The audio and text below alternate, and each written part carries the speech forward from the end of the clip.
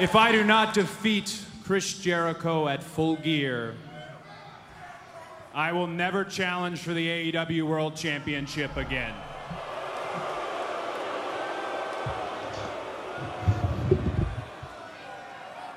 Chris Jericho, that is a very big if. It's not an encumbrance. It's not an albatross that is going to sit on your chest and weigh you down. It is going to vanish. You've taken to calling my lot entitled millennials. You've called me an entitled millennial bitch. I neglected to read in your best-selling book, A Lion's Tale, which you can get on Amazon for $3 or at any flea market. I neglected to read about the upbringing you had that was so hard. You talked about my silver spoon. Gosh, it must have been so difficult being the upper-class son of a famous hockey player. It is almost like we shared the exact same silver spoon, you stupid dick. I took him off, man. You're saying some shit we all believe. Took him off, man. You've dismissed every accomplishment I've made. You've talked about my father.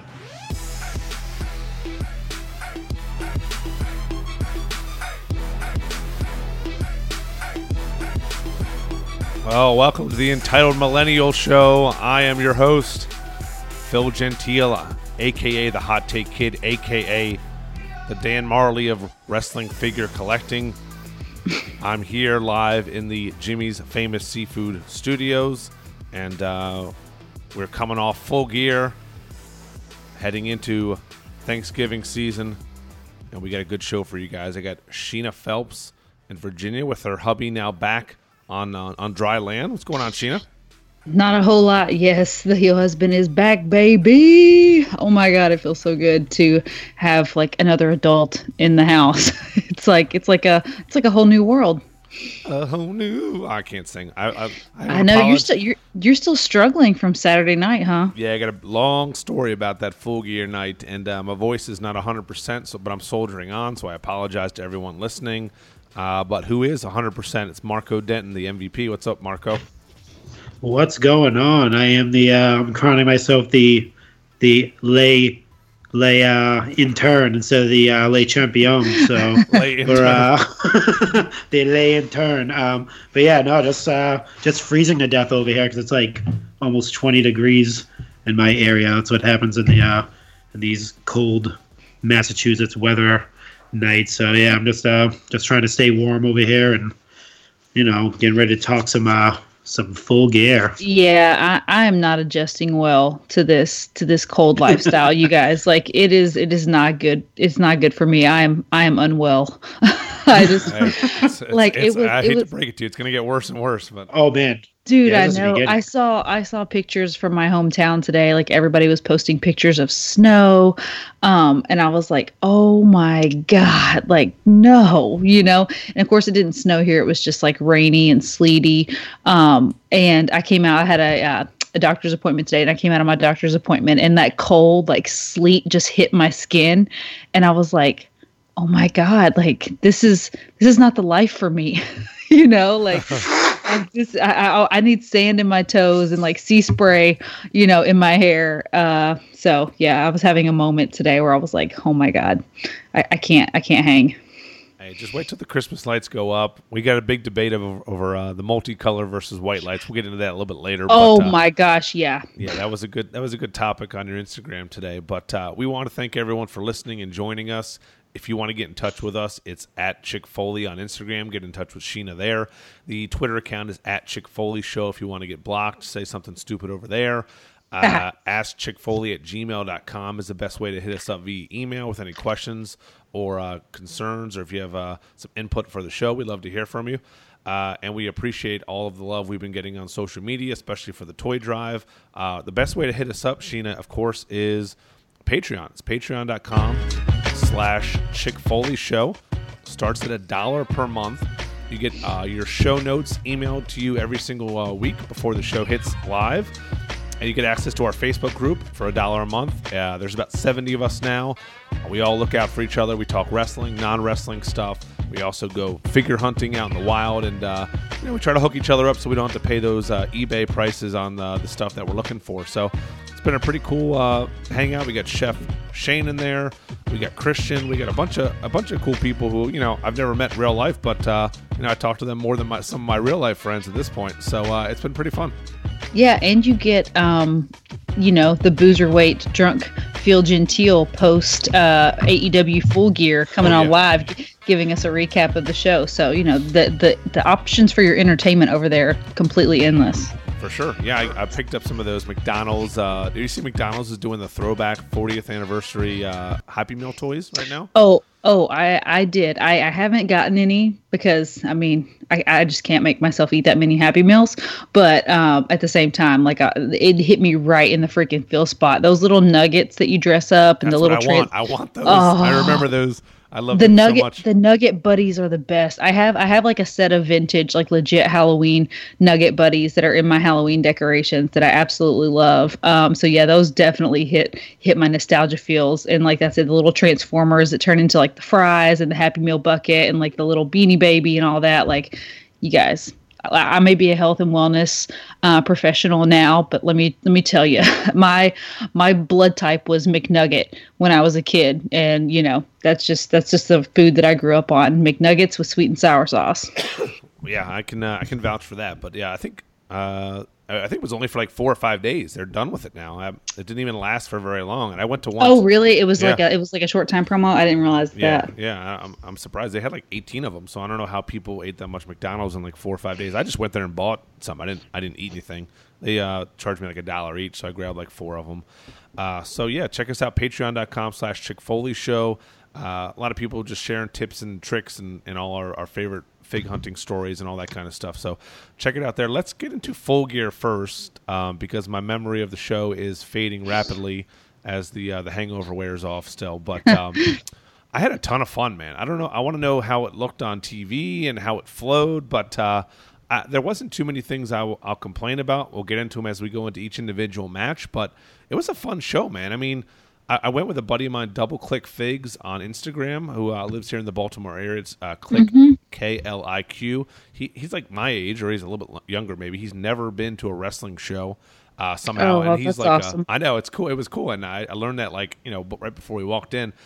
And he's a diehard wrestling fan. He was, around and a fan back in New Generation era and all that kind of stuff. So he's pretty hardcore. So it was fun watching the show with him. We snuck down. We were in pretty good seats, a lower level, but we snuck down right on the opposite of the hard camera side where, I guess that is the hard camera, wherever the cameras are. I don't know. But there was nobody sitting there, and we just kind of drunkenly stumbled into that section and just sat there. Nobody really cared. We were 10 rows back, and it was pretty fun, man. Yeah, you guys, I saw some of your videos that you were sending us, and you guys did have awesome seats once you got down there on that lower level, on camera side. So I was looking for the Riho shirt. I don't know if you had your fleece on. I did. Your fleece on over top of it. I was like, oh, where's the Riho shirt? I know I'm going to be able to see Phil on here. I got so many compliments on it. Thank you guys for hooking me up with that. That was fun. I saw a couple Stardust shirts, which upset me because that's what I was going for. But yeah, it was a good time, man. There was a couple complaints I saw from people trying to get merch, and I think a bunch of stands ran out. The crowd was not sold out. I would say it was maybe 75% full. So it was kind of shocking that they sold out of merch, but it's probably a good thing for them. I don't know if they just didn't bring enough or just had a bunch of people buying shit. But either way, that was the only complaint I heard during the event.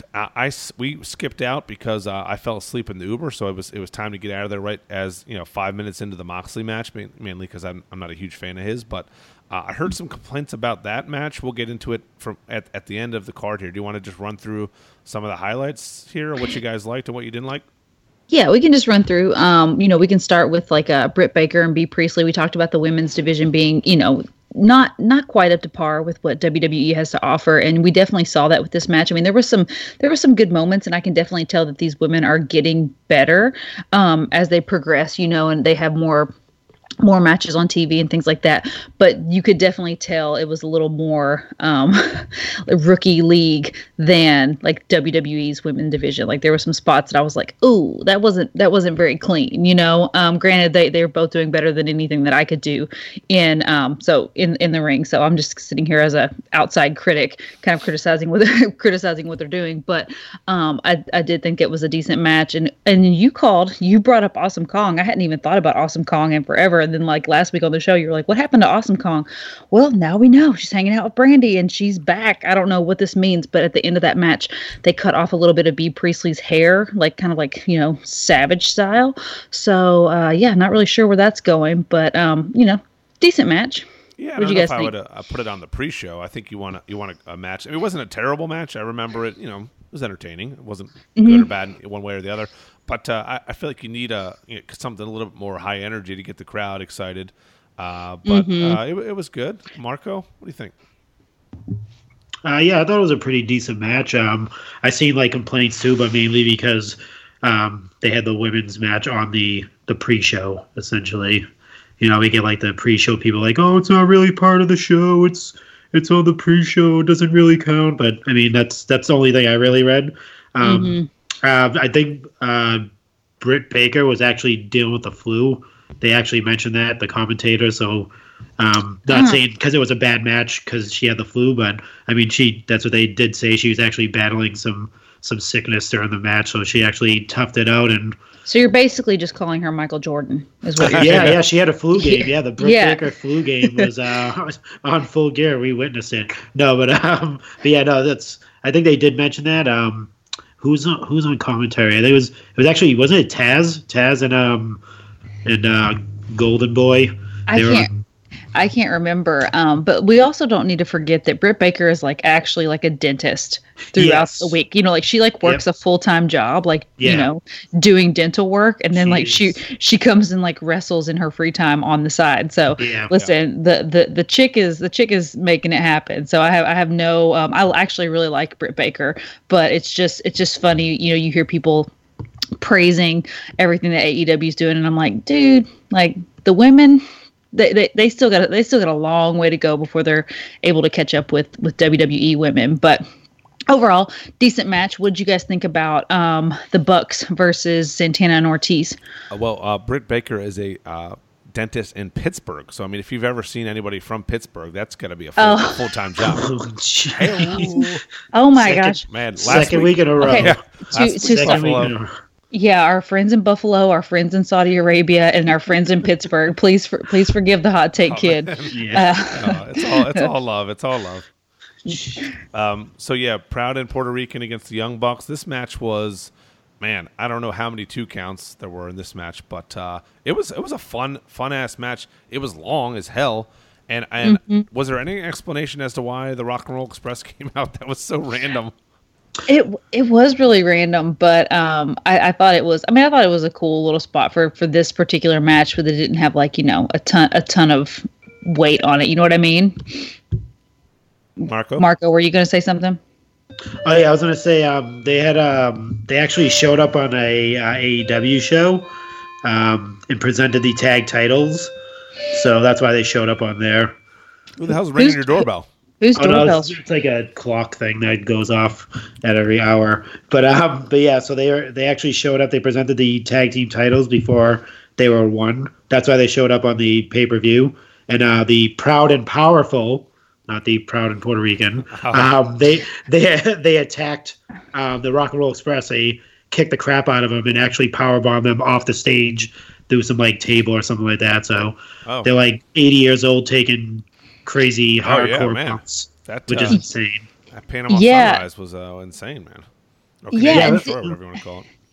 Didn't they wrestled at the Crockett Cup, right? Didn't Rock and Roll Express they wrestled at the Crockett Cup, and I just could not believe these like, you know, old dudes were like taking the bumps that they were taking. I was like, holy crap, you know. So it was cool to see them on on Full Gear. But I thought I do commend, you just have to, we've talked about this before on the show, you have to really just know what you're getting into when you get into like a Young Bucks match or a Lucha Bros match or something like that. Like it's just going to be a lot of high spots, super, super fast paced, things like that. But I do commend the Bucks, for trying to do a little bit more storytelling. Like, Nick missed the kick and hit the ring post, and then like he kind of sold the leg injury like the whole rest of the match. And I'm like, okay, they're trying, not to just be like these invincible superhero forces that like, jump off of ladders and, suicide dives and do all of these things. So I thought the match was really good. I even though I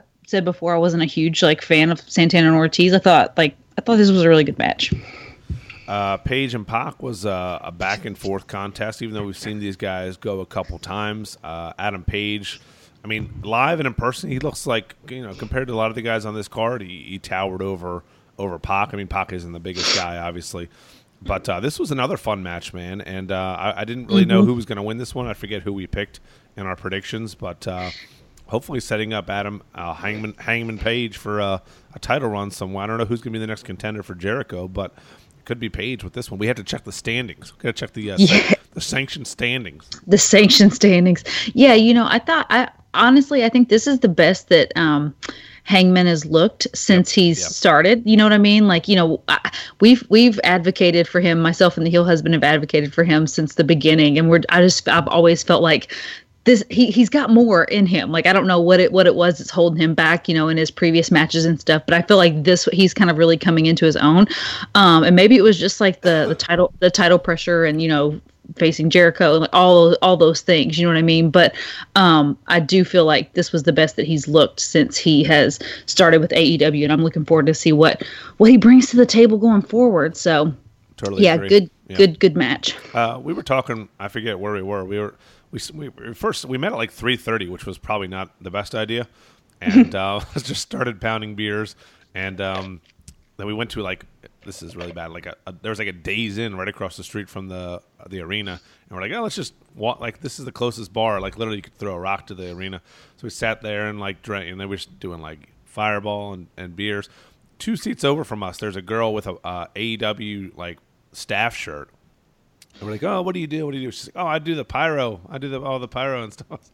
Wait, you're drinking? She's like, oh, I don't push the buttons or anything. I just, Okay, that's like seeing your pilot at the bar at the airport or something. But, you're like, no wonder Pharaoh fucking, poor dog. It's all your fault.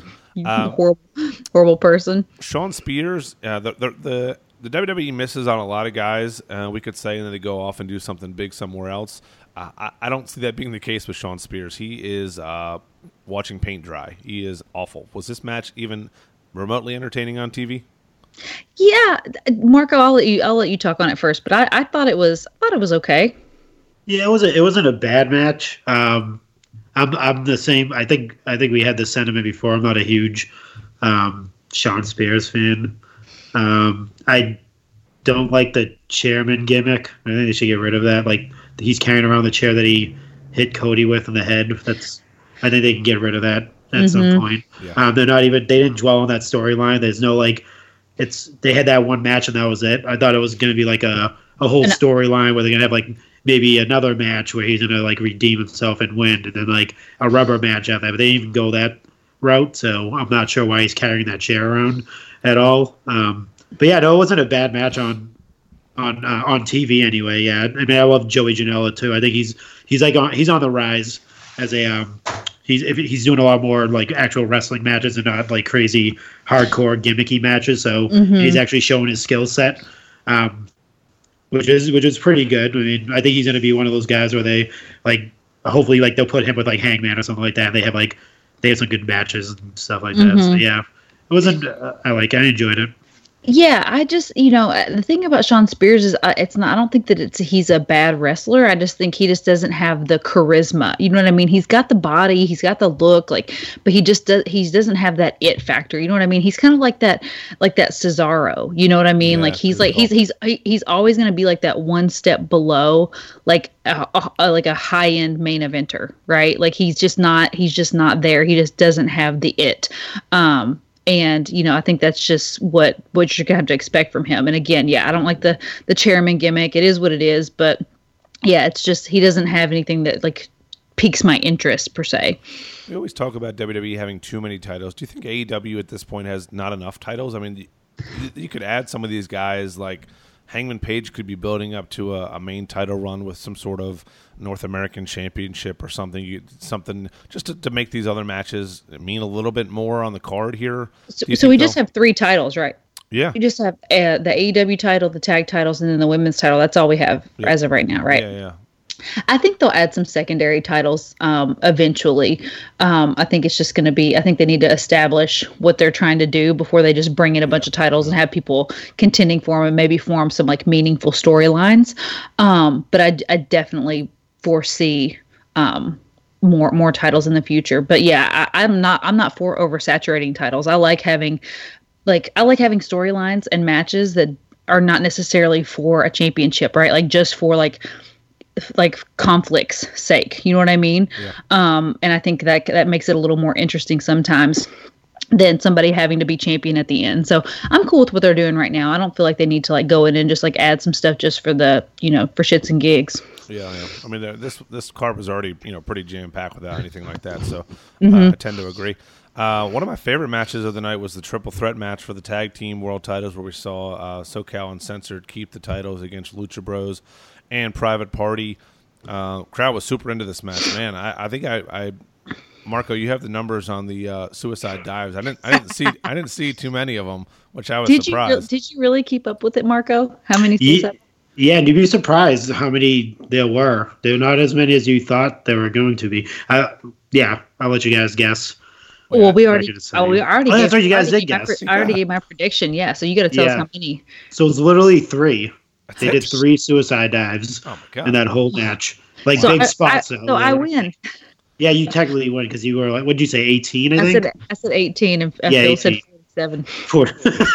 I probably overshot that a little bit too much there. Yeah, I was literally surprised that they only did, they did 3. And they were all 3 big spots. It wasn't like they're just flying all over the place. It was, I think, each team had a suicide dive, so one member from each team did one. It's nice. Which was, they kept it minimum. They didn't overshoot it like Phil said they would do, but... Yeah. So what was the Christopher Daniels unveiling like in person? Because I really thought, like, I don't know who I thought it was going to be, but I was just like, when he unmasked himself, I was like, wait, what? And I was wondering if it kind of played off like that, because it's the hardcore AEW audience, like they're in the arena, but I was wondering if they were like as confused or as like puzzled as I was. No, I just don't think anybody really gave a shit. There was a couple things on this card that they were trying to like get a big pops out of. And it just that was one of the things. I don't think you even needed it with this match. Like you could have done that at a different time. But other than that, I mean, I think Scorpio Sky is a star in the making. Private Party is really fun to watch. The Lucha Bros are, everyone knows them. So yeah, it was cool. I'm sure they're going to run this back, or I don't know if maybe Proud and Powerful Down Under get a shot at SoCal Uncensored. But we'll see. The Riho match, I was cheering pretty loud for. This is the point of the night I was probably getting annoying drunk Phil here, because I was pointing at the shirt pretty heavy, cheering pretty loud, and nobody cared about this match, mainly because the opponent was just basically the Freddie Mercury mustache girl, which I think we talked about. She's like in her mid 40s, and it wasn't. Is she? Yeah, are you sure about that? 43. Yeah, she's 43. Marco, pull up the statistics on that. I mean, it was Marco kind of has a different internet than me. I'm on Wikipedia. Yeah, no, we actually looked it up last week, I believe. Yeah. Oh, we did. She was, yeah. So, I mean, it makes sense why she like idolizes Freddie Mercury. I mean, that's definitely in the generational wheelhouse. But at the same time, like, it is a weird gimmick, isn't it? Like, just to like completely rip off. I always thought Velveteen Dream was kind of like, the Prince rip off before he kind of came into his own. He's got his own thing going on now, but when he first came out, it was more of like a Prince rip off type gimmick. But this is like straight up like the half mic stand and like the mustache. Like, it's very strange. I don't know. And Riho is, I mean, she's good in the ring. I don't know how believable she is still, but I think she would work better as coming back as the underdog. I don't know if they just made her the champ a little bit too soon, but she's pretty fun to watch. I mean, I just, like you said at the beginning with the pre-show match, they haven't done this women's division any favors. I don't know what is there a connection with Riho and Kenny Omega, or is Kenny Omega booking? He's like the main booker for the women's matches. Is that what's going on? Yeah, I do know that he's like in charge of the women's like division as far as like managerial stuff. I don't know what his actual role is, and like as far as like their like booking and stuff like that. But I do know he's like kind of like the head of the women's division. The Bucks are in charge of the tag division, and then Cody is kind of overall like singles competitors and stuff. So I don't know. It was what it was. I was unboxing figures while this match was on, so I wasn't like too invested in what was going on there because I don't really care. Riho just doesn't interest me as a women's champion. I would take Britt Baker over Riho any day of the week, and she's probably not as good of a wrestler, but just something like Riho just kind of like falls flat with me. I loved the Jericho Cody match. I know some people were kind of. Was there some negative folks on social media about it? I thought it felt like a big fight feel. Yes, I loved both entrances. I loved the whole. I don't want to say it felt like a WWE match, but it just didn't. It felt like a little bit of a slower pace, just a more classic wrestling match. Which with all the stuff going on this card, kind of felt like a breath of fresh air. It came across really well on TV too. Like you said, the entrances, it kind of had like not necessarily like a UFC feel, but like a real fight feel. You know what I mean? Like it just felt legitimate. And I thought it was really, really cool. I like that Cody didn't do any sort of like cosplay or anything like that. Like he just came out as like, Cody Rhodes, didn't have his whole gang with him. Obviously MJF joined him after the fact because that was going to be his corner guy. But, I just thought the whole thing was really, really good. The match was excellent. None of us got any of the three panelists right. It was Arn Anderson, Dean Malenko, and the Great Muto were the judges that were set to determine the winner. If the match went to 60-minute time frame, it didn't go to 60 minutes. We all know what happened, but this was a great match, and but something that really just shows you like that.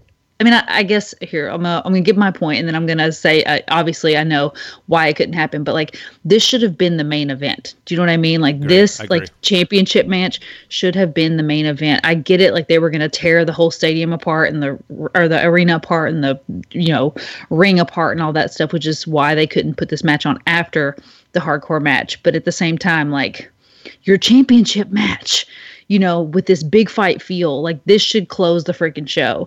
And it didn't, which I think was like, kind of a misstep. Yeah, I totally agree. I mean, you couldn't do it, but I think this match should have been at the very end. I was cheering. This reminded me when I went to a couple of WCW shows and just cheering the hell out of Hollywood Hogan because all the kids around me were totally against him. I mean, the crowd was loving, eating up Cody Rhodes. I mean, he looked like a star. And what do you guys think is going to happen here? So we'll get into all the hubbub of how it ended. But, Cody lost. He says he'll never challenge for the AEW World Championship again. Let's fantasy book this. How is this going to happen? Because that's never happening. I mean, he's definitely going to challenge for the title again. He's, in the prime of his career. He's not going anywhere. He owns the company. Do you think the only way I can think about it, and I forget who said this on the internet, he turns heel and he just says, I was joking or something. I was lying, that, or I had my fingers crossed or something. Like, how else would you get out of this? Yeah, it's a tough situation that he's like backed himself into this like corner. Like he should have, like Marco alluded to last week, I think, where he said he should have said, I never challenge. I will never challenge for your title. Or maybe I heard that read that or heard it on another show. But he should have said I'll never challenge for your AEW title again. Like he's never going to challenge Jericho again, right? But once Jericho drops the title, it's open for him to come back into the fold, and be a challenger or contender for the AEW title. But it is weird. On Twitter this week, the Young Bucks were saying, they were talking about the win-loss records and things like that. And they were kind of clarifying like how that's going to work, like how it's not permanent, how they're going to reset, every season, which they didn't clarify when the seasons, how they run, but they did say that they'll probably reset around January, like the win-losses, which is kind of cool, right? Because we were all wondering like how this is going to play out, like long-term with the wins and losses actually mattering for title shots and stuff like that. In that same kind of like thread and conversation, somebody had brought up the stipulation for Cody, and they said, well, does that reset the stipulation for Cody never being able to challenge for the AEW championship? And then the Bucks were like, no, stipulations are stipulations. Like that's just what it is. And I was like, I don't know how they're going to get out of this. Marco, do you have any insight as to how, besides turning him heel? I don't feel like that's the answer at this point. You know what I mean? No, the only thing I was like, I think I said it last week. I did call that he wasn't a turn heel, but I thought it was going to be more or less like, like he did it, like when he's in the ring on his knees, like kind of like sad that he actually did it, like that type of thing. Like, oh, I'm sorry I did it. I just want to make sure that like, you didn't hurt yourself or go any further than you had to. But the good thing is now that I can challenge for the title, we'll never have to fight because we're that best friends type of thing, and keep it going like that. But they just want like full like kick him in the balls. Yeah. Also, I don't know how they're gonna do this. I mean, I'm assuming they're just gonna feud till the next pay-per-view, and I'd probably just have one match like they did with Shawn Spears and never talk about it again. We're all just going to pretend that Cody never said that he's never going to challenge for the AEW title again. Probably, yeah. I mean, well, he didn't say your title. He did say the title. Yeah. So that I'm assuming, since he is technically like the vice president of the company, that he's probably not like they have this thing where they listen to a lot of fan feedback. And like that's probably one of the things is like, oh, don't be like WWE and you just go in whenever you want and take a title shot. So they've probably really taken that into account. I'm assuming anyway. That's what I'm thinking. That's why he made that announcement. Yeah, I think they're just gonna blow this whole thing unless they're just trying to make him a monster heel. But my thought was like he is a heel, but technically he's a face because a lot of people love him. They don't hate him at all. They love that he's an MJF. Are you talking MJF, about? Yeah. Oh yeah, so I'm talking about Cody. Yeah, Cody's definitely a face, but MJF, like the whole thing with him, like I don't know. I mean, I guess they're starting their feud now, but I feel like all of that stuff was done way too fast. I gave my opinion on it last week. I feel like they jumped the gun. They could have really let this slow burn over like a period of several months, and made it more impactful. Because when it did happen, what was the reaction like in the crowd when it happened? Like I felt like it was like it kind of fell just a little bit flat, for the home viewer. So between the restaurant and the bar and at our seats, we talked to several, like, there's a lot of bros. Like, it was me and Kurt and a bunch of guys, just like dude central. And we're just catching up, talking about, drinking and talking about wrestling over beers. And almost everyone said, man, I hope MJF doesn't turn tonight. Everyone knew it was happening. I mean, it's clear. It's inevitable. Happen. Yeah. So, but I totally agree. This was way too early. You could have just ended it with the throwing in the towel. And then on Dynamite, he says, man, I'm behind you. I just was worried about you. I just didn't want to see anything bad happen to you. Blah, blah, blah, blah. You're my friend. Your health is more important. And then he, for a couple months, he's on Cody's back and he helping him out. And then we get a bigger turn down the line. Like, I don't think you needed this yet. I don't think MJF is ready for this yet. I mean, I said it on Twitter and I got a bunch of heat. He's Eugene or he's Santino Marella or he's R-Truth to me right now. I mean, he is not wrestling talent wise, but like, I don't know. I don't remember a single MJF match. All I remember from him is he can talk like a motherfucker on the mic, and that's what he does well. He's an awesome heel. Okay, he might be a great wrestler in other rinky-dink promotions and bingo halls that I've never seen before, but he's young as hell, so I'm sure he's not like a polished ring veteran to be going up against a guy like Cody. I just think it's too early for this, and nothing against him. I think he's great. I mean, I've sung his praises. I think he's one of the young talents that they have. That 5 years from now we'll be talking about him. Is one of the main heels in this company. But I just thought it was too early, and the crowd just knew it was happening. I think you could have faked everybody out by not doing the turn. I think it would have been more shocking to I guess exactly, not turning heel. Exactly. Yeah, but what's so funny to me, the thing that just kind of like struck me off guard is like when it did happen and everybody was like, "Oh my God, heel turn." I'm like, did you guys think at any point in time that MJF was a face? Because I'm pretty sure he hasn't given any sort of indication that he is like a good guy in any way, shape, or form. Do you know what I mean? Like MJF has been like the heeliest of the heels from the jump, from the moment he stepped foot in AEW. He just somehow, by some weird coincidence, ended up being, Cody's best friend, who is like, the mega face of the company. But he's never been a good guy, so it's so funny that people are like, "Oh my God, it's such a heel. He's a heel. This is a heel turn." And I'm like, it's not really a heel turn. Like he's been pretty heel blooded since day one. Yeah, follow him on Twitter for 5 minutes. I mean, he lives the gimmick and he's great at it. But yeah, I mean, it's not shocking to see a bad dude turn on the main baby face in the company. Exactly. Like it would have been more shocking, like you said, if he had waited and, built this friendship and established this relationship and this rapport between him and Cody, especially to the TV audience. We've gotten to see it a little more, kind of like what I alluded to last week. We've gotten to see a little bit more because we've watched a little bit more throughout the summer and all of the shows before they went live on TNT.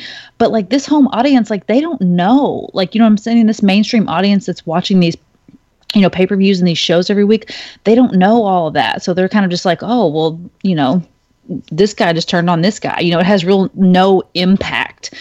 Like, and it could have really been something special. But I mean, too late now. They've already done it. So I'm interested to see where it goes and like how these matches play out in the future. But yeah, overall, it was really good. One of my favorite parts of this match was Cody's mom yelling "F you" to Chris Jericho and like smacking him. Like I thought that was like the best thing ever.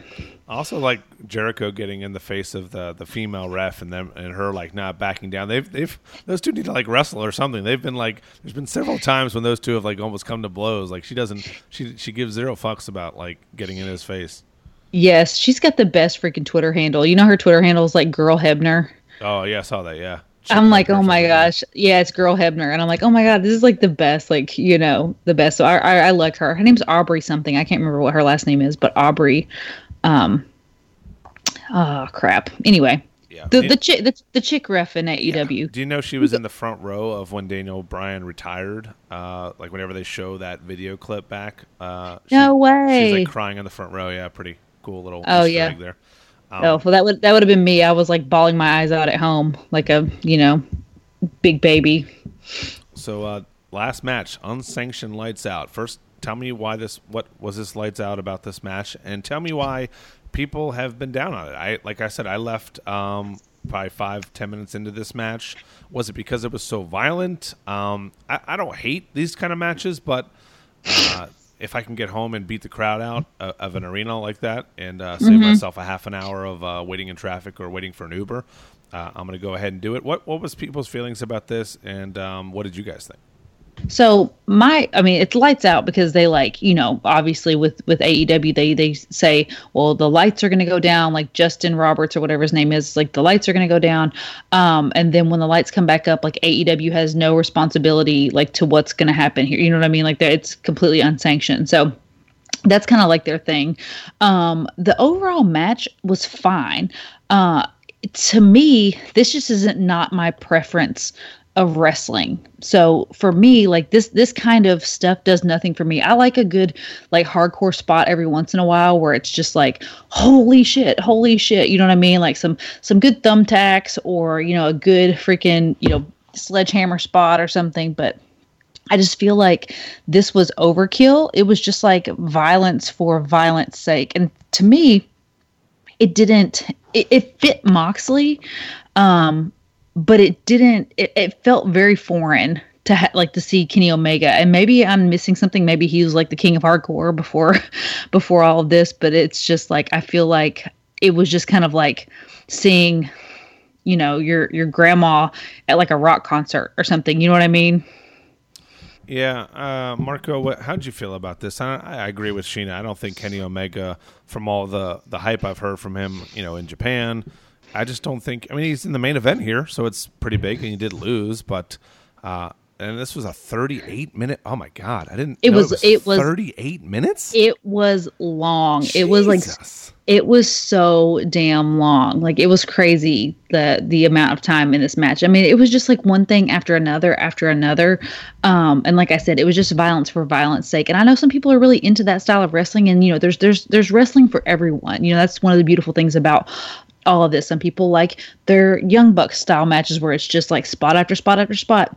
Some people like some really good technical wrestling, and then other people like the hardcore shit where they're like, bleeding out of every orifice of their freaking body. But that's just like, to me, like I could go without that type of wrestling and not like miss it.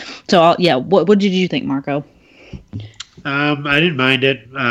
It was really long. That's the only thing I got from it. Was like, is this thing ever going to end?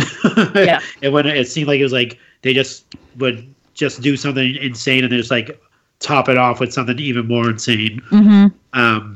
But yeah, I mean, I grew up like watching like hardcore stuff anyway. So like the Cactus Jacks of WCW, and then like I was a huge fan of ECW.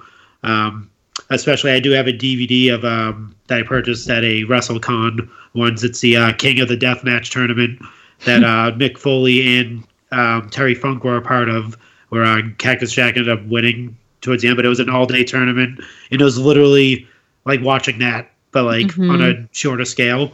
So I am used to it. I wasn't too like. I know a lot of people like. My only thing about that match was a lot of people like, oh my God, this is the greatest match ever. It's beautiful. It was 5 stars, and I was like, I'm like artistic. I was like, I can literally fire up the network and throw on an ECW pay-per-view. That's probably gonna be better than that one match. I could probably find a few that are gonna top that. And the level of violence that they're doing. I mean, you've seen barbed wire before. I mean, they did some like creative stuff with like the broom with the barbed wire and him sweeping his back because he's the cleaner. That was his name in New Japan. So that was kind of like tongue in cheek. But he was not a hardcore guy as far as I know him to be. I didn't think so. I was like, maybe I'm missing something here. But so I think the whole thing for him to do that was like it wasn't like it was like foreign to him, and it was just like a weird thing for him to do. I think it was more or less like to prove himself that he can do like a hardcore match. And I think people wanted to see if he could do a hardcore match, and they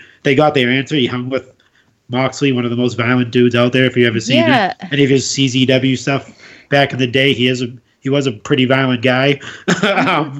He hung with John Moxley, but it just felt like it was very forced. You know what I mean? I felt like there was very little like Kenny Omega in that match. You know what I mean? It was just kind of like he was just kind of like forming to the situation that he was in versus like doing his own thing or bringing his own flair to this unsanctioned match. You know what I mean? There was very little like actual wrestling, quote unquote wrestling, it was just like you said, getting the baseball bat, setting up the tables, like, using the glass, like all those things, that you expect from a hardcore match, but it was just kind of like I felt like it was just out of place. But I mean, some people loved it, some people hated it, and it's hard to tell people what is right and wrong. Like, you can't.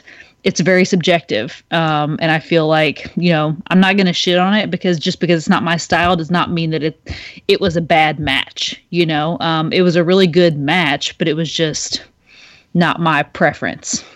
Yeah, exactly. And I think a lot of people are like praising it so much is because you don't see that a lot nowadays. That type of that match. It's not presented every week like it was back in the Attitude Era. Pretty much, you've seen that every Monday Night Raw, or like you'd see that on a pay-per-view like every other Sunday. So yeah, I mean it is what it is for now. That it probably is probably like one of the best like hardcore matches you can see nowadays. I'm not gonna. I mean, I would probably say the Joey Janela match with Moxley was probably equal or better than that match. Because they did some pretty creative stuff on that one. But see, that's like Joey Janela's wheelhouse. You know what I mean? Like exactly. When you knew that Moxley and Joey Janela were going to go head to head, you're like, this shit is going to be crazy. You know? Yeah. But it was just like you didn't know what to expect from Kenny Omega, and like you said, he hung in there. It was a really good match. But it just did nothing. It just did nothing for me. But overall, I thought the pay-per-view as a whole was one of their better showings that they've had of any pay-per-view that they put on. What do you guys think? Yeah, I mean, I agree. I thought it was from top to bottom pretty solid. Like I said, didn't see the final match. I do have a great tweet from our buddy Boot to the Face. It's from the Boot to the Face Wrestling podcast. He said MJF should hit the ring on Wednesday like Roman did after beating Taker at Mania, stand there, soak in the booze, smirk, and leave. I think that would be pretty perfect. Yeah. Instead of kind of explaining himself. But we'll see. I did not like and everyone in the arena knew the guy throwing the water at him while he was on the ramp was a super fake plant type of thing, because if that happens at a wrestling event, that guy is going to get literally bombarded by 10 security dudes and like well, they took him out. Yeah, I mean, two guys like gently held onto his jacket by like two fingers, like, "Hey, you come out of here! Let's get at it." So some people have like posted a video of like it was just, and they were decked out AEW stuff, and it was like definitely not real. The camera would not pan over to the people and show their faces because he went back to it. I thought about that. Yeah, I thought about that too. I was like, well, they wouldn't have shown them if it was like real. You know what I mean? Like they would have just like ignored it. But one last thing on AEW before we move on to the week that it was WWE. That spot with Cody, was that like? Do you think that was supposed to happen, or do you think they like fucked it up and like? That the spot where he went over the rope and busted his freaking dome open, because I keep going back and forth. I'm like, maybe he was, he loves to bleed. Rhodes brothers love to freaking bleed. But at the same time, I was like, that was like hard way. Like he really could have fucking hurt himself. Yeah, it was. I don't know. I couldn't really tell from where I was to see if it was planned or not. But man, he posted a picture of the stitches and it looks pretty brutal. Gruesome. Scar. Yeah, gruesome. Yeah, I think he overshot it. I don't think that was a good work. I think he if you watch it again, you could see he dove head first too early. It looked like it kind of looked like the when Undertaker and Shawn Michaels, that spot at WrestleMania when Undertaker does that dive over the ropes and he kind of like landed on top of his head. If you remember that, it was literally that. I think he literally just got too much air and tried to like land it in a certain way, and that ramp that they had was kind of hardcore it was like, as well. It was like the tailgate of like an F-150. It was like made of that like stainless steel whatever. But yeah, it was pretty brutal. I was like, holy freaking crap! If he meant to do that, Cody's a boss, because I would never face plant like that onto the ramp like that.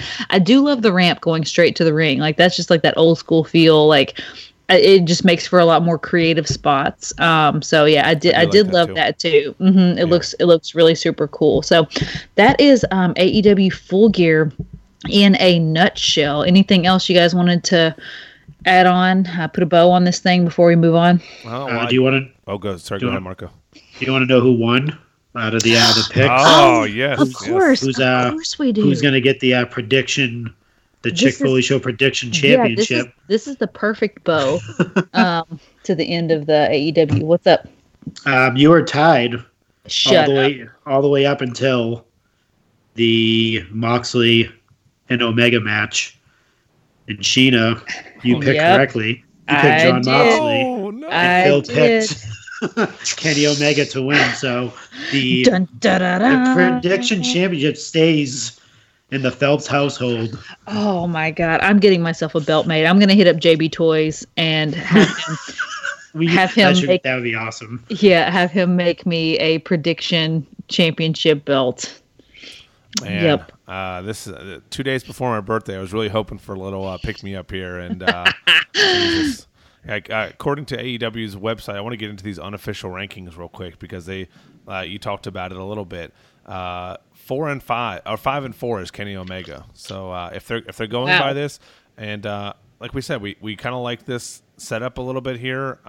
It is kind of cool, a different way to look at wrestling.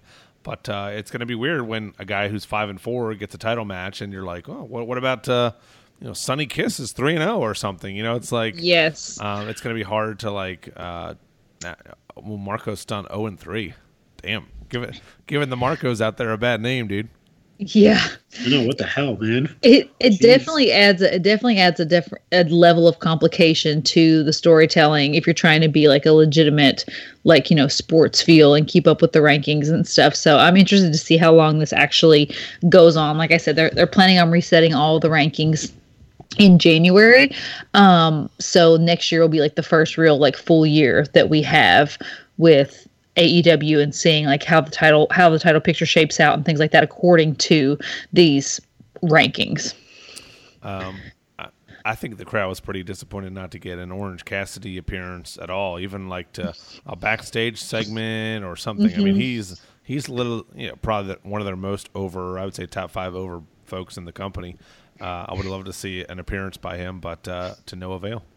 Yeah, the guy was MIA. Listen, he needs a day off every once in a while too. The man works hard. Speaking of working hard, Chalkline works hard to make some of the most kick-ass outfits and shirts and pants and just apparel in the wrestling business. You can use code CHICK, CHICK, for 15% off of your order there. They have new stuff dropping almost weekly, Sheena. And we have some cool news to announce from Chalkline. Do we want to get into that now, or do we want to save that for the Go Figure segment? Just get into it, man. Go Okay. for it. Does Marco know about this? Has he been contacted? Yes. Okay. Yes. Okay. So the heel husband contacted Chalkline to see if they could do something special for our 1-year anniversary, and he was out of town doing business work for the actual date, but I got a message from him earlier tonight. He sent me a picture. Chalkline is sending myself, Sheena, and Marco some Chalkline Chick Foley show jackets that I'm going to be wearing in my sleep and when I go to the supermarket and everywhere, in the shower. Yes. I can't believe it, man. Shout out to those folks. I mean, I know you've been a huge supporter of theirs for a long time. I love their stuff, and props to them, man. What do they look like in person? They look pretty awesome. Oh, dude, they're so beautiful. They're like, Chalkline has a few different variations of their jacket, like as far as like materials go. But so our jackets are like the satin material, which I absolutely love. Like they're super soft. Like they just feel like amazing. And they look even better. They're black and they have the pink Chick Foley Show logo, the pink Chalkline logos. We love our friends over at Chalkline. They're just like a great people. And, I think sometimes we forget to like, as wrestling fans and people who like follow them, like, you feel like they're big because like they literally crank out like so many designs and so much merch, but like they're like a small business. Like it's only a few guys there that are like putting out all of this incredible work and like all this creative stuff. And we just love supporting those guys, and they're just great people, and I'm so freaking stoked. Like the heel husband just nailed it. Like I didn't even know this was happening. It was like a surprise. And he was doing all of this while he was like out to sea, like, contacting, back and forth and stuff like that. And yeah, so super, super awesome. Shout out to the heel husband. Shout out to our friends over at Chalkline. Like you guys are all awesome. We got to get them on the show. Maybe we'll record something that we can play while you're popping a baby out in a couple weeks. Don't remind me that it's so close. Jesus Christ. Sorry. Yeah. I mean, it's almost Christmas, so you'll have a little Christmas baby. So. Oh yeah. Nice. Yep. So I'm all for skipping the AEW Dynamite recap that kind of already goes over what we've been talking about already. Cody had a badass promo. If you missed it, we played it at the beginning of our show that you should see. And Jericho had a promo video for the match, hyping it up. That was one of the funnier things I've seen in wrestling. And as corny as some of the AEW stuff is that they do with the Being the Elite videos, that was a home run. Did you guys see that? Yes, it was a total home run. Like, you can say what you want about Jericho, but this kind of stuff like right here is exactly why he is the youngest ever AEW champion, and the first ever the first ever AEW champion. He is just solid gold. Like it's because he doesn't take himself too seriously in a way that feels very serious. Like he's just so freaking hilarious, and I just love it so much. Like everything he does just like turns to gold. Yeah, it's pretty great, man. So props to them. We do, before we get off the AEW topic, I don't want to make the whole episode AEW, but you guys hadn't seen it, but the Young Bucks filmed a video, I think it was yesterday, kind of mocking the situation that the WWE had coming back from Saudi Arabia and just pretending they had mechanical difficulties. It was go watch it. I don't know whose Twitter account it's on or where it is, where I saw it. But it is so not funny. Like, I don't think it was a serious situation they're making fun of. It was, we don't really know all the backstory and details. But these guys are great in the ring, but man, they are so freaking lame. Like, they do not have, like, I don't know if it's just me, but they just don't have, like, you could have recorded something like that and made it pretty funny, but they just seem like total nerds, like wrestling nerds, like. Who, the Bucks? Yeah, I just don't enjoy them as people. Oh my God, they're awesome. They are nerds. I mean, we're nerds in our own right? I feel like to be affiliated with wrestling in any sort of capacity, you have to have some level of nerddom, right? Because it takes a lot of suspension of disbelief. There's a lot of like storytelling and like fantasy type elements, right? So it's I don't agree that like the Bucks are like, I mean, yes, they can feel kind of corny, but I just want like AEW as a whole to just like do their own thing and like stop putting so much emphasis on WWE and what WWE is doing, right? Because to me, like that's their version of the cheap pop, right? They don't do the right here and Bowling Green, Kentucky. Like they don't do that, but like their version of the cheap pop is like saying something about WWE or alluding to something that WWE has done or shitting on something that WWE has done in the past. So I just feel like it's like cheap and like the lowest hanging fruit at this point. Yeah, it's just like, come on, man. It's over. Like, you guys have your own company now. Like, it's not. And you read the comments on some of these videos and it's slowly turning like, come on. Like, people are tired of it. It's not doing anything like for either side. Like, I just think it just makes them look like WWE's living rent free in their head. So it's just a totally different product, in my opinion. I had this discussion with somebody on Instagram the other day. Like, it's just some people, it's like a preference. It's like the hardcore thing versus like, the high spot thing. Like, it's the same way with AEW and WWE. Some people like the gritty, edgier AEW product that they put on. Some people like a more polished commercial product with WWE. It's not the same thing, right? Even though they're both sports entertainment and even though they're both, quote unquote, like wrestling, it's just two totally separate entities. You know what I mean? So there's no need to try to compare them. And like AEW is not going to take down WWE. If anybody takes down WWE, WWE is going to take down themselves. You know what I mean? Like, it's not going to be because AEW came up and like stole all our viewership, right? Like, it's just two totally different audiences, I feel like. All right, let's get into Raw and SmackDown real quick before we do our Go Figure segment. What do we want to talk about here? There was a huge appearance by Walter and Seth Rollins in the ring, and I want to get your thoughts on that, Sheena, because you're a huge Seth Rollins fan. Do you think this was too soon? I mean, this is setting up for a huge preview of a matchup down the line when we see Walter on a much more regular basis. But this was pretty cool. Wow, you're really burying the lead with Lana being the top.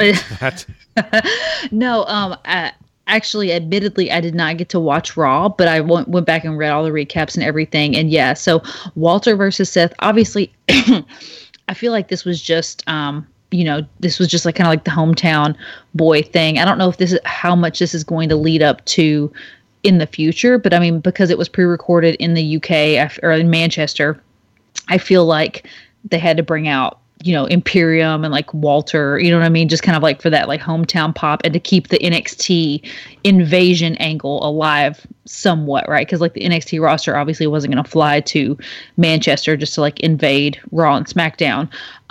So I don't know that it's building up to anything more significant at this point. Obviously, I saw a lot of people saying, "Oh, well, Walter jobbed to Seth Rollins," and I'm like, first of all, Seth Rollins has been the face of the company, carrying WWE on his back for like the last 4 years.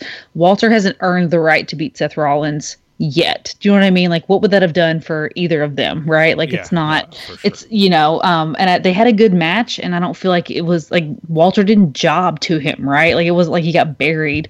So, overall, I feel like it was just kind of like I don't want to say a cheap pop, but kind of a cheap pop, and it just kind of led to the match that happened later on in the night, which was also pretty cool. Seth Rollins versus KO, Seth Rollins and KO and Street Profits with Imperium, or fighting against Imperium. So super cool. I thought it was, a decent way to end the show. Yeah, especially they're over in the UK or wherever they are, and I'm sure they got a big pop. But you can't have Rollins lose to a guy that the people watching over here in the US, I would say maybe 20% of them know who Walter is.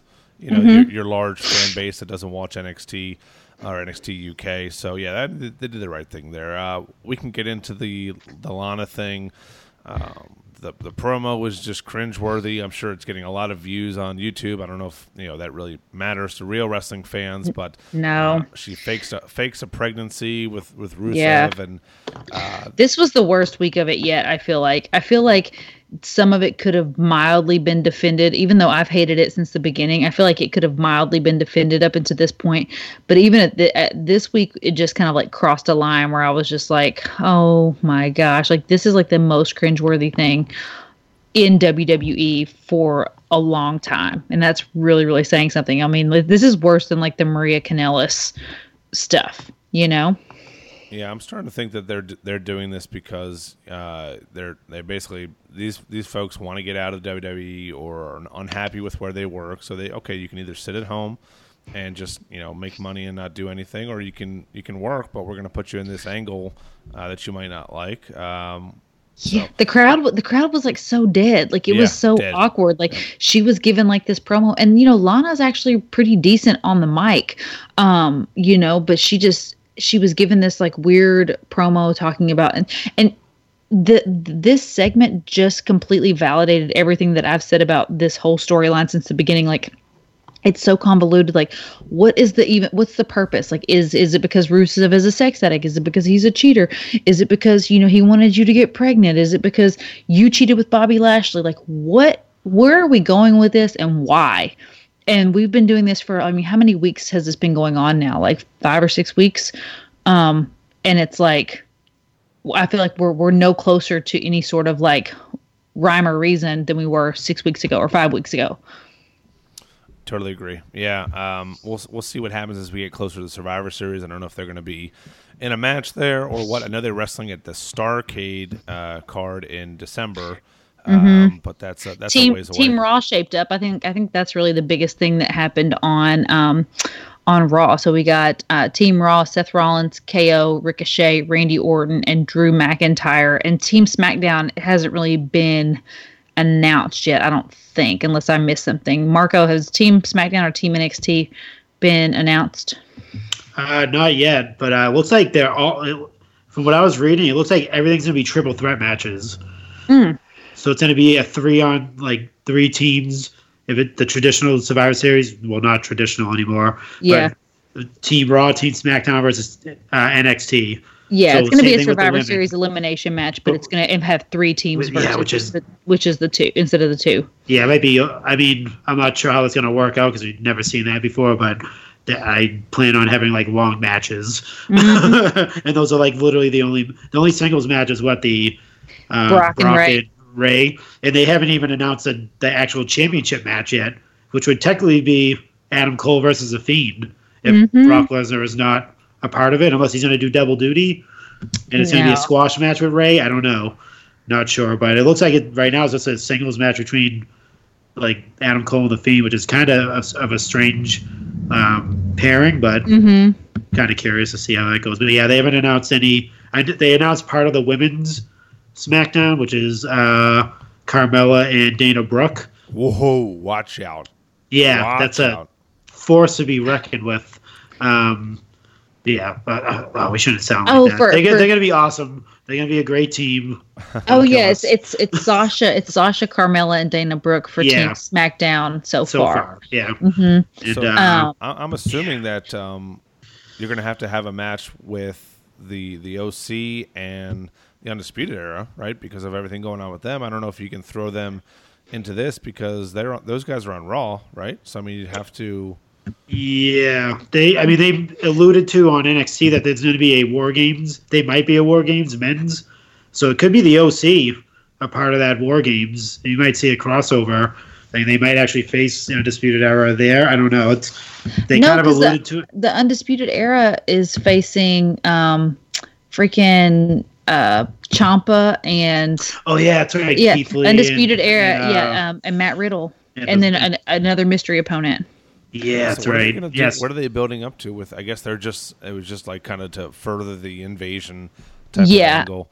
I think so, and I think eventually it might lead to something with Finn and AJ. Kind of like a Clash of the Titans for Finn and AJ, because they kind of had like a moment at the end of NXT where they it was like a Bullet Club-esque reunion New Japan style stuff. So I thought that was kind of really where they were going with that, because we got the War Games match with Undisputed Era and those three guys so far. So they're definitely not going to be, I don't think Undisputed Era is going to fight at Survivor Series. No, that's 2 nights after or whatever it is. And I don't think the Fiend's he's not going to be on Team SmackDown. That'd be completely stupid. Yeah. I think they'll just leave him. I would love to see. I don't know why they couldn't just push Lesnar and Mysterio to the next pay-per-view and just do the 3-way with the champions. But I guess it's because Adam Cole is in that match on Friday at War Games. So we'll see who's going to be on Team SmackDown and Team NXT. But they announced the AJ Styles Nakamura Roderick Strong match, which me and Marco, and I'm sure you agree, Sheena, could definitely steal the night or steal the weekend, and could be the best match of the whole weekend between those three guys. Good Lord. Yeah, that is a lot of talent in one ring, and I think it's just going to be an epic battle. So I'm super excited for that. When I saw they announced that, I popped hardcore for that.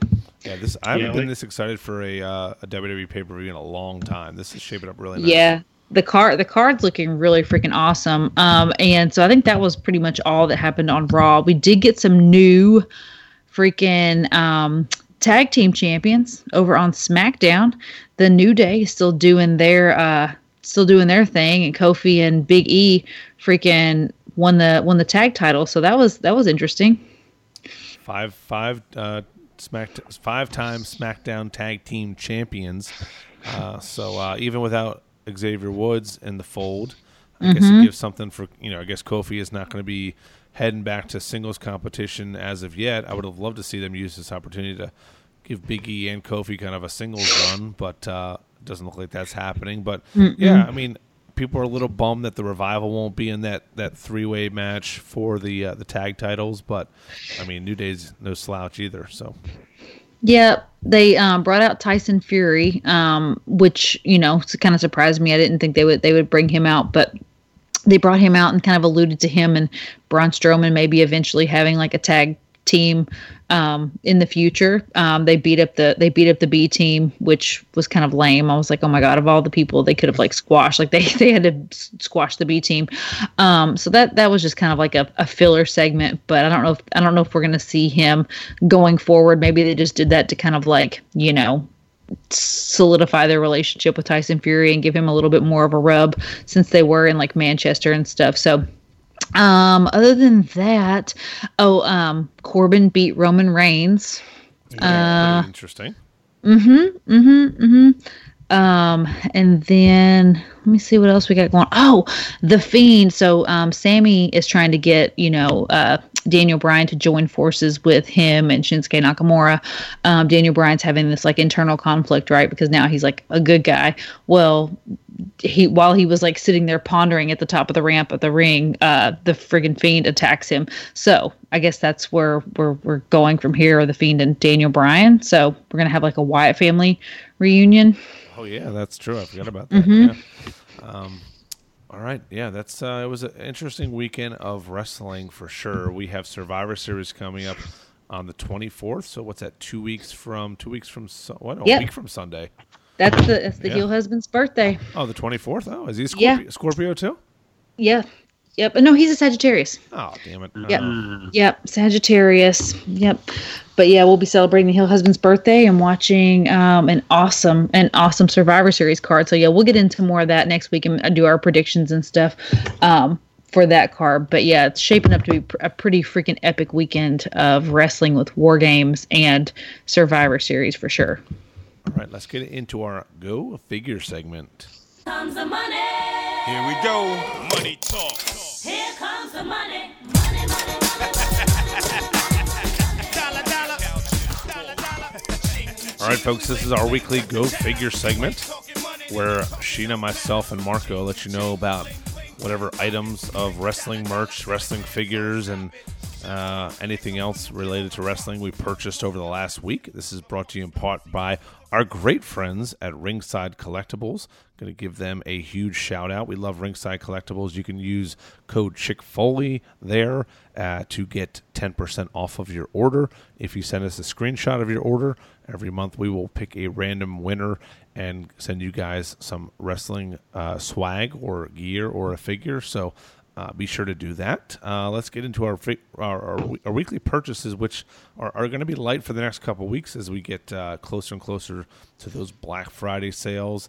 I think I've really seen the stores. I don't know if you guys have seen this too, but my Walmarts and Targets are really thinning out as of right now. They've not gotten. I've been checking Pop Finder for Targets to see if they've had these new figures coming in. It's been pretty quiet lately. Yeah, same. They're doing a lot of resets and stuff like that. So I'm anxious to see like if there's an influx of inventory that comes in, or if it's just the same old shit and we just they're just redoing all of the other toys that are properly distributed, and the WWE sections are still going to look super sad. Yeah, it's the battle of the beast. I guess it's how it goes. Let's start with Marco. What'd you pick up this week, Marco? I'm actually pretty light this week. I didn't really pick anything up. I told them I'm starting to get into the bobblehead game there. So, not bobblehead, sorry. Funko Pop game. Okay, Dwight Schrute. I was actually looking at some Funko Pop bobbleheads because they actually came out with the X-Men 30th anniversary bobbleheads. It's the original X-Men, like the Beast. I know this is non-wrestling related, so don't kill me. Don't kick me out of the group. What's going on over there? There's a lot of moving around going on over there. I think the faction is waking up. I was just adjusting the mic a little bit. Okay. Yeah.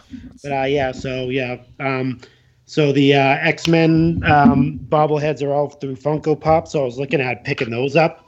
Other than that, nothing. No wrestling related content for me. I am like I said, I'm trying to get the Save the Owl bankroll for Christmas, and it's pretty much it. What about you, Sheena? Awesome. Yeah, so we didn't pick up anything this week either. We obviously we got our epic Chick Foley show jackets in the mail, so that definitely counts as something super awesome for a mail call. But other like figure hunting, we haven't found anything. We're still on the hunt for Paige and Cassius Ohno, so we check our targets periodically. But yeah, nothing has moved on our end. I want to give a shout out to our buddies at Sportsball07 who did a little trade ski with me. He's a Patreon member, but he reached out to me and said, "Hey man, I saw you've been looking for this Cassius Ohno. I found an extra one. I'll send it to you." And this is a figure that's I think going for like $100 on eBay, maybe a little bit more here and there. He could have easily flipped this thing on eBay and made some easy scalper money. And I wouldn't have really been mad at him. You do what you need to do. But he reached out to me. He said, "Man, I'm just getting back into collecting. I don't have a ton of figures. So do you have any of the Elite 70s?" And I said, I got EC3. I can send it to you. And so I was like, okay, it's an even trade. I was like, oh, okay. Mm-hmm. That EC3 is a pretty dope figure, and I'm not a huge EC3 fan, but I was thinking about it. I was like, I don't know if I want to part with that EC3. So I hopped on to Amazon.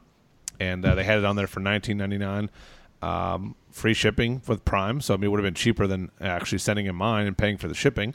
For sure. So I messaged him. I said, "Dude, I'm going to send you a Gargano and a EC3 because you're really hooking me up." And he was very appreciative for that. So pretty nice trade. Nice. And so that's just one example of some of the stuff we do on our Patreon page because we're all looking for the same stuff. so it's nice to have, a set of 60 or 70 eyeballs helping you find stuff out there in the wild. So I have all of the collector's edition. Oh, Marco's kid woke up, so he might be off the air for a minute. I have all the collector's editions from the year so far. I don't know what the next one coming out is, but I don't know if we'll get any new sets the rest of this year in the stores. I don't know if that Becky Lynch series will hit this year or next year. What do you think, Sheena? If I say that again, I missed the question. I was replying to Marco. Sorry, I feel bad. I feel bad. I jinxed him. No One of the his baby face woke up, so I'm like, oh no. That series Elite 72 with the Becky Lynch that we've received from our friends at Ringside Collectibles. I don't know. Oh, I think it'll be out by the end of the year. I mean, we still got several weeks. You know, I think it'll hit some stores. I don't think it may not be like widespread. I mean, I don't know if it'll hit my stores because I'm still looking at super old shit. But I think it will hit some stores before the end of the year. Well, I did get a couple extra things too. Did I talk about this last week? I got the from our good buddy Andy Brown. I got my new Hasbro Ultimate Warrior in the white trunks. Did I talk about that last week? I think I might. No, I don't think you did. If you did, I was totally not paying attention. But no, I don't think you mentioned that. Yeah, I just upgraded it. It's the one with the green and pink tassels with the white trunks, and it always, if you see any online or if you have one. The nose on it is always worn off, and the one I had was not looking too good. So I did a swap out. I bought that from him for I think it was like $25. I was like, yeah, nope, not a problem. And our good buddy Dougie Nunya, who runs a really good Facebook page, if you want to join it, it's Wrestling Figures and Collectibles. If you just search WFC, it should come up, and I think you just have to ask to join. He had the Bludgeon Brothers for, I think, Bludgeon Brothers loose for $30 or $35, and I picked them up for the kid. I was going to put them in a stocking because I always thought those were some pretty cool figures, and I've almost bought them like 100 times. So I finally pulled the trigger on those. So that's really it. I'm hoping to get some more stuff. Our good buddy Charles Messing, another one of our Patreons, wanted to contribute to the toy drive, Sheena, so he sent us $65 to our PayPal account, which is another thing that you can do instead of mailing figures and paying for the shipping and all that. So I took my son, my 4-year-old, to Five Below, and I told him, we're going to go to the toy store, but we're buying toys for, I just explained to him what we're, it's little kids that don't maybe have any toys or don't have a mommy or daddy. And he was all about it. I mean, he was walking around picking up a bunch of stuff. I had to buy him one little Lego figure because I just felt like torture to have a 4-year-old. He was like, he was definitely getting into it, but I could tell he wanted something.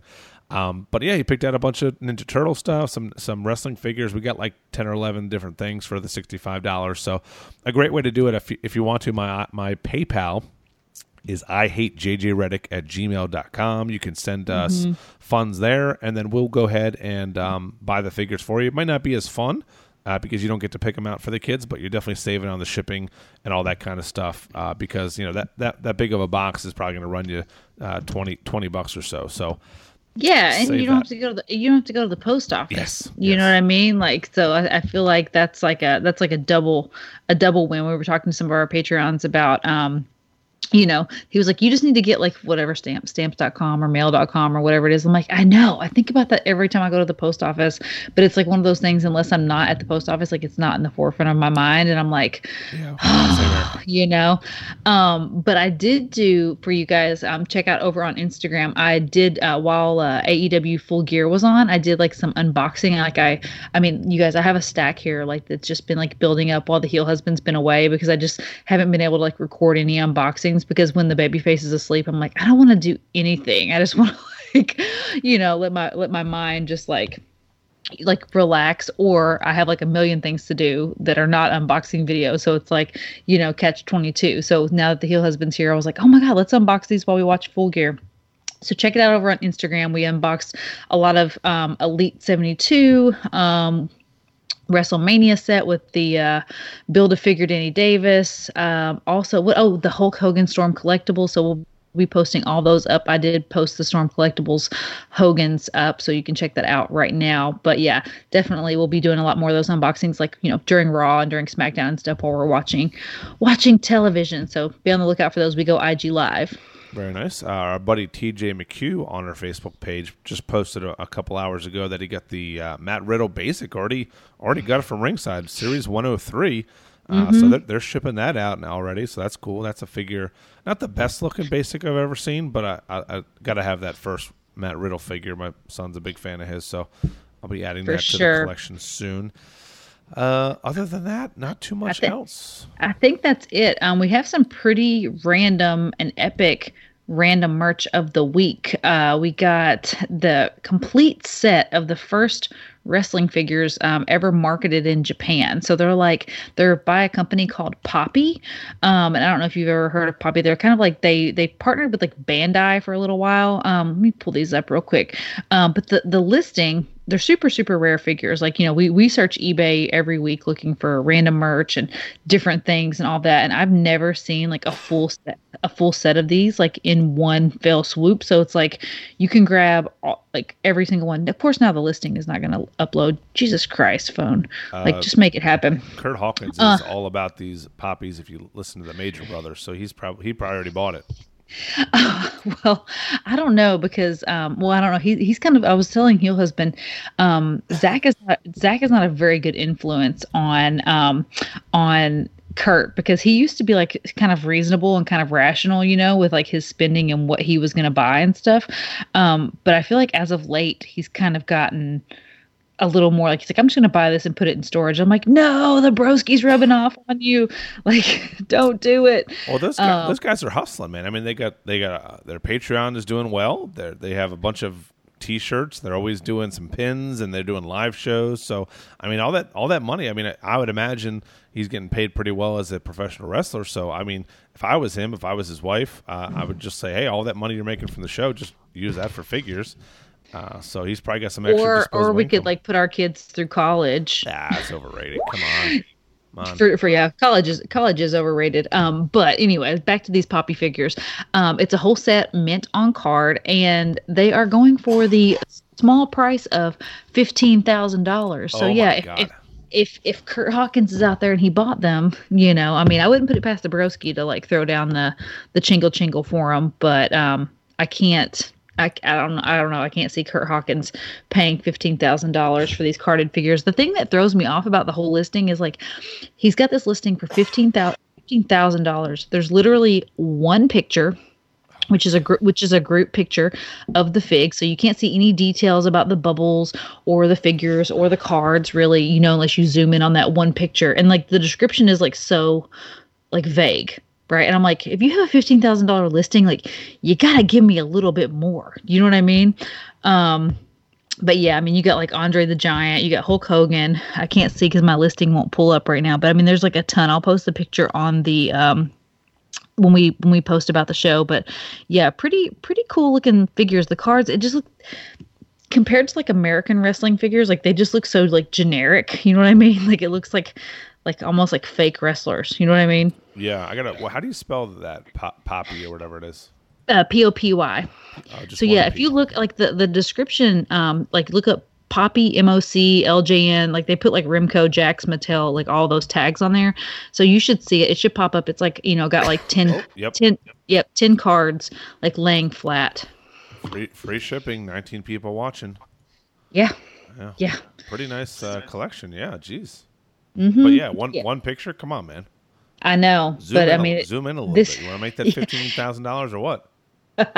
Exactly. But yeah, I thought it was pretty cool that you could literally get like the whole set mint on card in one fell swoop. I'm all about that life. You know what I mean? Like if I don't have to piece it together and like find it and wait for it and be patient, like I am totally about that life. But when Marco comes back, he has a retro wrestling recommendation of the week for us. But I wanted to touch on something that you mentioned earlier, which was a nice little competition that I had going on my Instagram stories. I was asking people about what their favorite, like what their preference of lights are, because I was putting up our Christmas tree because I don't know when this baby's going to arrive. And if it arrives in like the next week or so, like I know there's going to be no Christmas tree and like it's going to be sad. Like I don't want Brett to like not have a Christmas tree. So going ahead and I'm going ahead and putting that shit up right now. And I use both. Like I use like multicolor lights and white lights, and I also use big C9 lights. Like my Christmas tree is like Clark Griswold. Jeez. Like it's like Oh my it's God. it's lit AF. Yeah. So I love a bright ass Christmas tree. And like so here's the thing. The multicolor lights, I love multicolor lights. They're not as like bright, like they don't produce as much light as the white lights. So I do a mix. I do half and half. I'm all about that, equal opportunity. But it surprised me. It surprised me when Phil said that this was like one of the biggest points of contention in his marriage is white lights or colored lights. And he said, and I was like, well, what team are you on? And he said, white lights. And I like, it's been very eye-opening, like, to see who voted on the poll. Like, there are some people that I thought were hard, like, that, like, totally scream multicolor light people to me, and they voted white, and I was like, wow. Well, that's the thing. I didn't know you were talking Christmas tree specific. Christmas tree specific, I'm a multicolored light guy. Well, outside lights in general. Outside lights, I like a clean white look. On the tree, I like multicolored. But yeah, me and my wife have two fights all the time. There's some small squabbles here and there. I'm not saying anything's perfect, but the colored lights thing. She wants white light. She likes the multicolor. I like the white lights outside, and she refuses to use Google Maps, which pisses me off more than anything. I don't know what. I think she just uses. What did she use? Apple Maps? Yeah, and it always God. messes up. Always. Oh God! And I'm like, please delete that app. No, yes. I like it. So yeah, those are the two biggest fights besides where to go eat. Yeah, let me tell you, when I was driving back and forth to Kentucky with my mom and my sister, they both use Apple Maps, and they wondered why I didn't let them drive like the entire time. Like I was like, no, if you don't use Google Maps, you do not deserve to be on the road. Like stop using Apple Maps. It's bullshit. It's the worst. But yeah, I'm a fan. I mean, I love a clean, crisp, light, white, lit house. Okay, and Christmas tree. I love the look of it. I love like the cleanliness of it. But something deep in my soul is like use multicolor lights on everything, and that is totally my jam. And on my house I use the big C9 bulbs, like the big like Charlie Brown style retro vintage bulbs. Like that is like totally my jam. So that's how I roll. I think Marco's back, so I'm going to ask him really quickly which color lights he prefers, and then he's going to give us our retro wrestling recommendation of the week. So, Marco, are you team multicolor or are you team white? I do the mix of both. So I like. Me and Marco, we're always synced up. Are, man. Yes. Yeah. So I was kind of like listening in and out, but yeah. So I do like the color ones on tree, like on the Christmas tree, like me, and then white on like a house. Like if you're gonna decorate your house. So you are like you're like Phil on that. Yeah, we're on the same wave. I'm the same way, dude. Same way. Yeah. So like I'm thinking all three of us. We're all like I like both of what you guys like, essentially, if that makes sense. So yeah, I mean the colors kind of look tacky sometimes if you have too much of it. Yeah. But yeah, you got to do it right. When I decorate on my outside of my house, I'm very meticulous. Like I got to have the shit lined up. It's got to be all the same style of lights. Like you can't have some LEDs and then some regular lights. Like you got to keep that stuff very organized and looking clean, right? So that it doesn't look all janky. Because some people will buy colored lights from like 3 different stores, and it'll like one Jesus won't have Christ. the orange, and one will be like a different shade of blue, and like come on, get your life together. Worst. Listen, I only buy when I Halloween decorate. Like I light my house up like freaking Clark Griswold for Halloween too, and I only buy Target orange lights because like one year I accidentally just out of necessity went and bought some Walmart orange lights, and it's not the same, not the freaking same at all. And I was so pissed. I hung this string of lights, and it was like an eyesore all season. I was like, no, like one string was like not like the others, and it was like horrible. So yeah, keep your shit together, people. Like buy the same brand of lights all throughout your house, right? But I'm interested to know from our these are important things. This is important work we're doing here tonight. This is important work we're doing. But I would be interested to know if our listeners, like, if you're team multicolor or team white. So please hit us up in the DMs of the Chick Foley and let us know that you heard us, and tag us in your stories and let us know if you are team colored lights or team white lights. Please do not use the hashtags team colored or team white. Oh my God! Please don't do that. We don't Please need do that. We don't need to start a race war on social media. Chick Foley said she's team white. She's not team color. What is this? I'm team multicolor. I like all the colors. Okay, I like big lights, just like I like big dudes, and I like multicolors. Okay? Thick light season. Yeah, it's thick light season. All right, let's get into our retro wrestling recommendation of the week. This is sponsored in part by ProWrestlingTees.com. You can go there and get your Chick Foley merch. Just do a search for Chick Foley Show, and our store will pop up. Today, we're going to just like almost doing a book report. This week, Marco has picked Survivor Series 98. I'll go next week with a Survivor Series, and Sheena will go the week after that. So, Marco, tell us about Survivor Series 1998. I remember this very fondly. Oh yeah, so Survivor Series 98 was at the height of the Attitude Era, and you had it was the first non-traditional Survivor Series, meaning there were no teams at all. It was a tournament style pay-per-view for the vacant WWF title at the time. It had some notable matches in there. If you actually go to one of the Something to Wrestle With back in their vault there, they actually do a whole show on that whole pay-per-view. And just hearing the behind the stories are pretty awesome. I do recommend, if you have the time, which not a lot of people do, is to try to watch the TVs leading up to the Survivor Series, because the storyline is like grade A. It's probably one of like Vince Russo's best work, even though we don't like to give him credit on a lot of things, but it is like just a storyline arc and how everything tied up at the end and the twists and turns. Spoiler alert, The Rock becomes the corporate champion. At the end, he actually wins the tournament with a little help from his friends named Shane McMahon and Vince McMahon. So yeah, you get to see Stone Cold Steve Austin make an early appearance there. Mankind's in there as well. Big Boss Man. And Triple H was actually supposed to be in Big Boss Man's spot, but he ended up being injured. That's a little factoid for you there. So he was actually supposed to be in the tournament, but he did not make it. But yeah, definitely go out of your way and definitely watch this pay-per-view. It's, like I said, it's the first of the... It's loaded. It's like fully loaded. Like it's literally every Attitude Era guy you can think of is in there. The other thing is it's actually 10 years removed from the last time they did a tournament-style pay-per-view. Do either of you know which pay-per-view they did 10 years prior that had a tournament style for the WWF title? WrestleMania 4. Was that WrestleMania 4? You would be correct. Oh, wow. Okay. Damn, nice. Phil, you took your alpha brain. Yeah. I can't imagine this card with Triple H, because it would be like, the greatest wrestling card ever. I mean, you literally have every big name you can think of. And we just talked about the match the other night with Kenny Omega going 40 or 45 minutes. This card 2 minutes 17 seconds, 2 minutes 36 seconds, 3 minutes and 21 seconds, 30 seconds, 3.5 minutes. I mean, 7 of these matches were about as long, combined to be as long as that Kenny Omega match. I don't know if that was good or bad. We had very short attention spans back then. We just wanted to hear. Listen, sometimes all you need is 2 minutes. Yep. Oh my God. Oh jeez.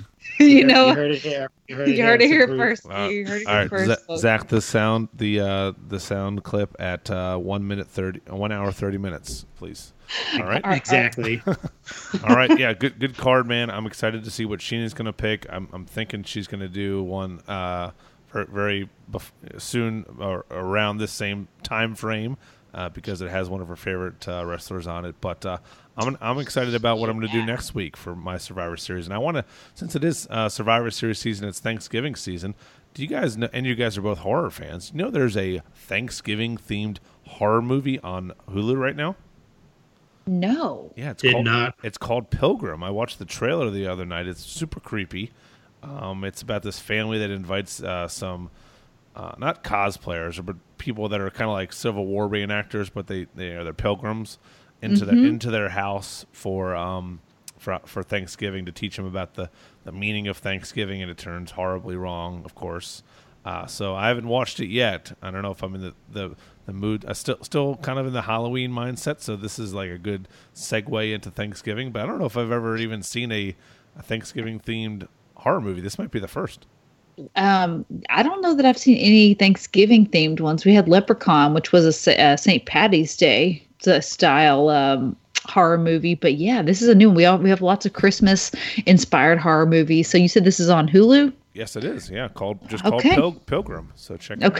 Yeah, that's a little. If it sucks, just pretend like I didn't recommend it. Yeah. Yeah. I think a horror movie called Pilgrim. Like I think you just gotta kind of take it for what it is and enjoy it for the high spots and not expect it to be some sort of Academy Award winning performance. You know what I mean? So go into it with an open mind. All right. Do we have any listener mail or questions or anything?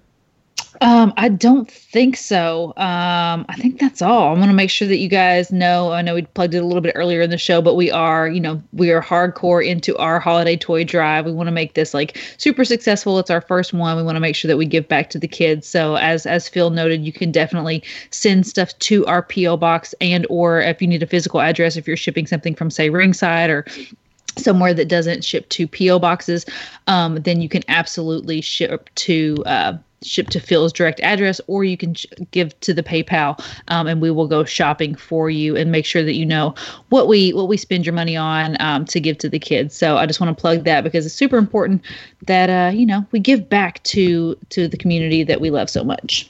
Yeah, I was thinking of finding a figure that I don't want or that I want to get rid of that I can put up onto our social media and challenge everyone. Like, everyone donate just $1 and you can be entered to win this. And we'll, all that money would go toward Toys for Tots, and we'll go spend that money on some toys. But yeah, the address is Chick-fil-A Toy Drive, P.O. Box 3203. Catonsville, Maryland 21228. The tweet is pinned to the top of our Twitter account at Chick-fil-A Show.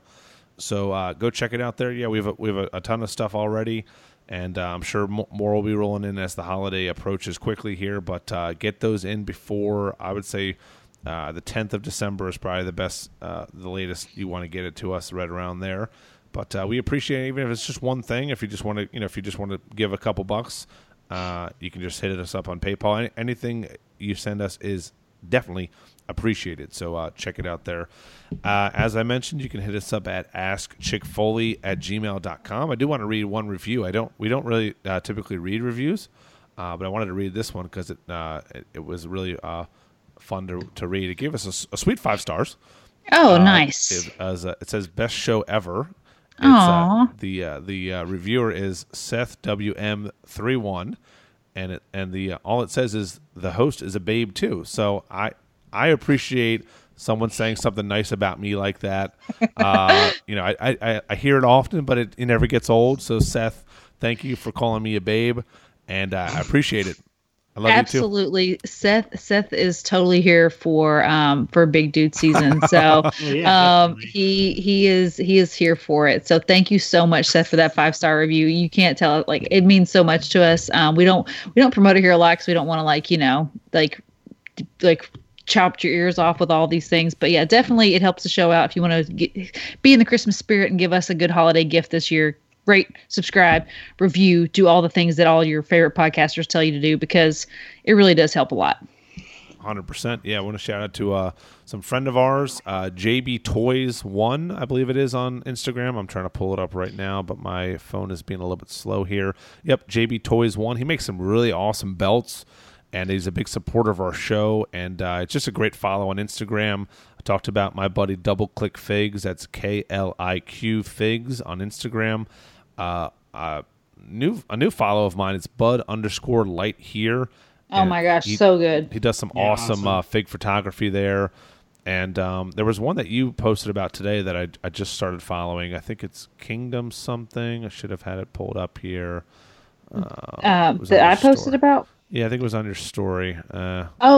Figure Kingdom. Yep, Figure Kingdom. Yeah. Yep. Yeah. He's a great follow as well. Does a bunch of cool photography with his figures. I always people that do stuff like that. It's very it's got to be very time consuming, and just to get the stuff right. He has a great shot of Yokozuna kind of body slamming the Ultimate Edition Hitman, and it's a great shot. So definitely check that out. And our buddy Qstown_collector is a great follow on Instagram as well. He's been following us for quite a while, and we appreciate him. So I'm going to try to be better about it at the end of the show, shouting out some people that we really appreciate, whether it's Instagram or Facebook or Twitter. So check those people out. They are some good folks in the figure community. So we appreciate you. Yep, and I'm pretty sure that's all we have for this week. That was going to be a short show, but as always, we like to talk. We like to chat it up with you guys. So hour and a half. That wasn't bad. Not bad at all. That's not bad. So yeah, thank you guys so much for listening, and I'm super excited to get into all the Survivor Series stuff next week. Yes, I will be going out with a bunch of friends on Friday for my birthday. We are hitting up a brewery and then doing a laser tag. Which I've not been to in a long time. So it's about 20 of us going to get some cold beers iced up. They let us. My wife talked to she did all the booking, and I don't know if they've ever had like an adult party come in there, but they're giving us a room. It's like $75 for the room, and then you just pay for every game everybody plays. But he's like, oh yeah, you can just bring a cooler full of beer in. I don't know if that's a customary thing when there's a bunch of little kids running around, but we'll see. We'll see how it goes. It should be fun. Last time I played laser tag, it was a lot of fun. Yeah, the brewery we're going to, it's called Sapwood Cellars. They had a beer over Halloween weekend, which I not get to get there in time, but it was made with pink Starburst and watermelon Jolly Ranchers. And they only, oh my God. I know. I called them and they were like, "Oh God, we have like the keg's almost empty. Like it's probably going to be done by the end of the night." And I called the next day and it was empty. They only made it's a smaller brewery and they only made like a couple kegs. And I'm sure it was super popular, but it sounded like the best beer of all time. So they do a bunch of cool stuff like that.